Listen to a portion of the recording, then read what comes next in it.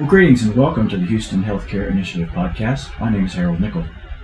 According to Benjamin Franklin, an ounce of prevention is worth a pound of cure.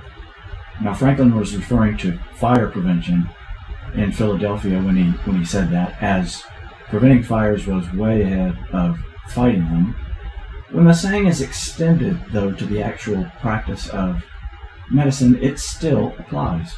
So this week, respected neurologist and the founder of the Houston Healthcare Initiative, Dr. Stephen Goldstein, will discuss the reversals in preventative care the American public experienced during the COVID-19 pandemic and what we can all do to stay healthier and possibly live longer by recommitting to prevention as part of our collective health regimen.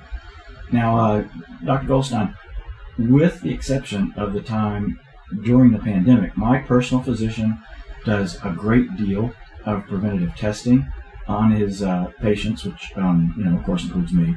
And I always do them, but I always find it inconvenient and really kind of a pain.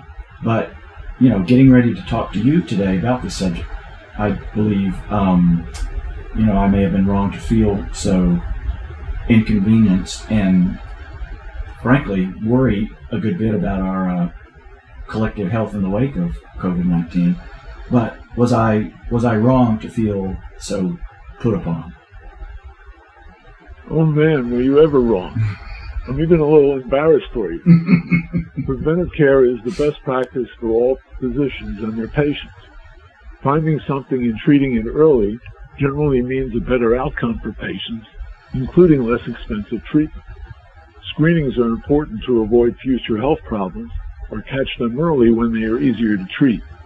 Okay, now, what does preventative care entail?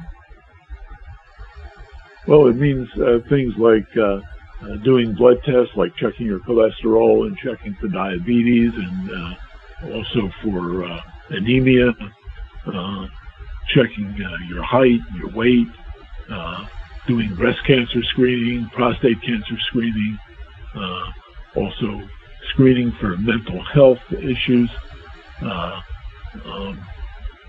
try to head off any serious disease. Screening and test diagnoses helps doctors find abnormalities early, and cancer is the example we hear and talk about the most, but the same is true for things like blood pressure and diabetes, heart attacks, and strokes. Okay, all right, well, thanks for clearing that up, but I guess during the first months of the pandemic, I didn't do any of those tests. I didn't even get a tooth x-ray.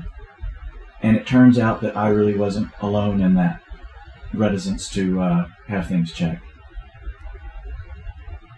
Well, that's right.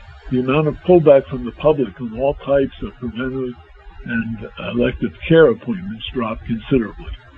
Okay, so how much did Americans miss when it came to preventative or elective care during the pandemic? Well, the drop-off was precipitous and happened in a very short period of time during the spring of 2020. At that time, Americans were wary of visiting hospitals or any type of medical office. Vaccinations dropped by 60% in April 2020, and in the same period, practically no one got a colonoscopy, with an 88% decline. These stats were according to the Healthcare Cost Institute. Here in Texas, the number of mammograms averaged 682 per month in the Fort Worth area. A year later, in the same locale, the average had dropped to 456. And, we know with a certainty that the reason for the cutback on preventative care was the pandemic and fear of being exposed to the COVID-19 virus while, having this stuff done in a hospital or some other medical facility.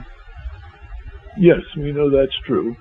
But before we get too critical of each other or ourselves, it is good to remember that during the first months of the pandemic, we knew practically nothing about the COVID-19 virus. When the federal and state governments all say to stay indoors and avoid contact with people you do not know, including family members that do not reside with you, it was an unprecedented and frightening experience. Yeah. Now, can you describe general negative trends that resulted from these reduced numbers of preventative care appointments? Well, there's not enough data at the moment to identify the overall trends. We know that the emergence and acceptance of telemedicine was useful, but the pandemic led to a decrease in preventive screenings because people hesitated to see their healthcare provider for fear of being exposed to the virus.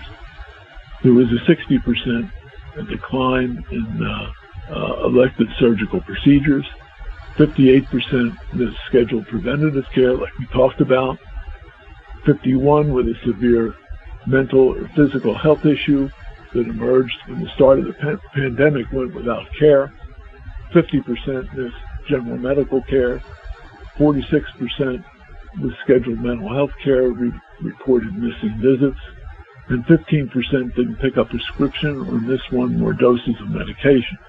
Okay, so all of that sounds bad. It sounds like, those trends are pretty alarming. Are Americans, though, returning to their pre-pandemic healthcare habits? I expect preventive care use will return to pre-pandemic rates, but the gaps created over the last year have critical implications for patients' long-term health and could potentially lead to poor outcomes over time. Okay, so let's shift then to the possible future that we may all have because of this interruption of preventative care. What could it be like? Well, the full effect of the pandemic on the American public is not known yet, but hospitals and healthcare systems are aware of trends caused by delayed healthcare screenings and worsening of some chronic conditions. And that makes me wonder if there's some way to anticipate those outcomes based on some of these trends. Well, if we had our electronic records uniform, we could share larger amounts of data with doctors and other health professionals across networks. With that amount of information, way more can be done in terms of identifying and connecting the interventions based on the social and demographic makeup of different groups. Marshalling that type and amount of data across large populations would allow doctors and government policymakers to intervene with their individual patients and deliver a force multiplier of preventive treatment to a much larger population all at once. Now, is there anybody already doing anything like that? Well, I'm aware that Humana used this approach. In 2020, Humana conducted nearly 6.2 million screenings for health-related social needs, resulting in the connection of members to resources that directly address their needs. Okay, now, has Humana reported any results? Yes, they found that the social determinants of health had the biggest impact on health-related quality of life.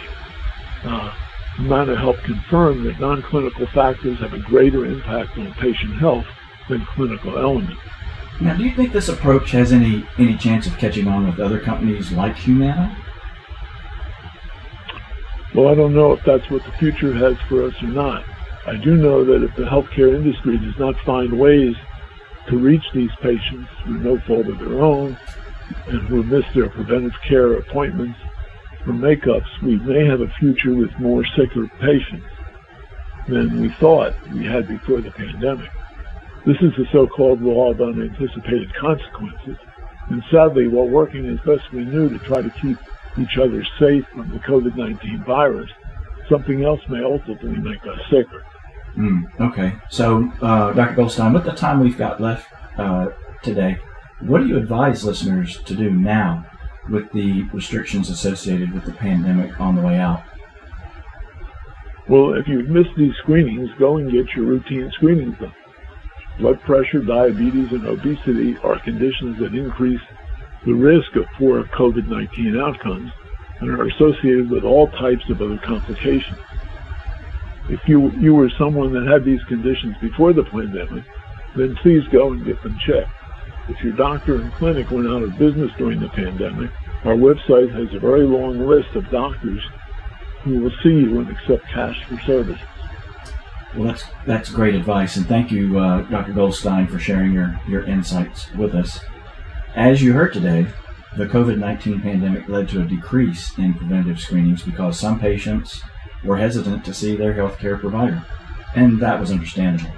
But with more and more places opening, it's important to get back to the preventative tests, screening, and medication that help you and everyone else stay healthy and manage all of those chronic conditions. Preventative care helps everybody stay healthy. Screenings are important to avoid future health problems or catch them early when they are easier to treat. Now, Dr. Goldstein has written a book titled The Price of Healthcare and What to Do About It. Dr. Goldstein wants to make it available to all of his listeners, so it's free for anyone who's interested. You just go to the website, which is HoustonHealthcareInitiative.org. You enter your email address and you get a download of this insightful, interesting book that he's put together about healthcare prices and what anybody can do to do a better job of managing them. Hey, that's it for now. Thanks for listening. Tell your friends about us and be sure to come back next time for another edition of the Houston Healthcare Initiative podcast.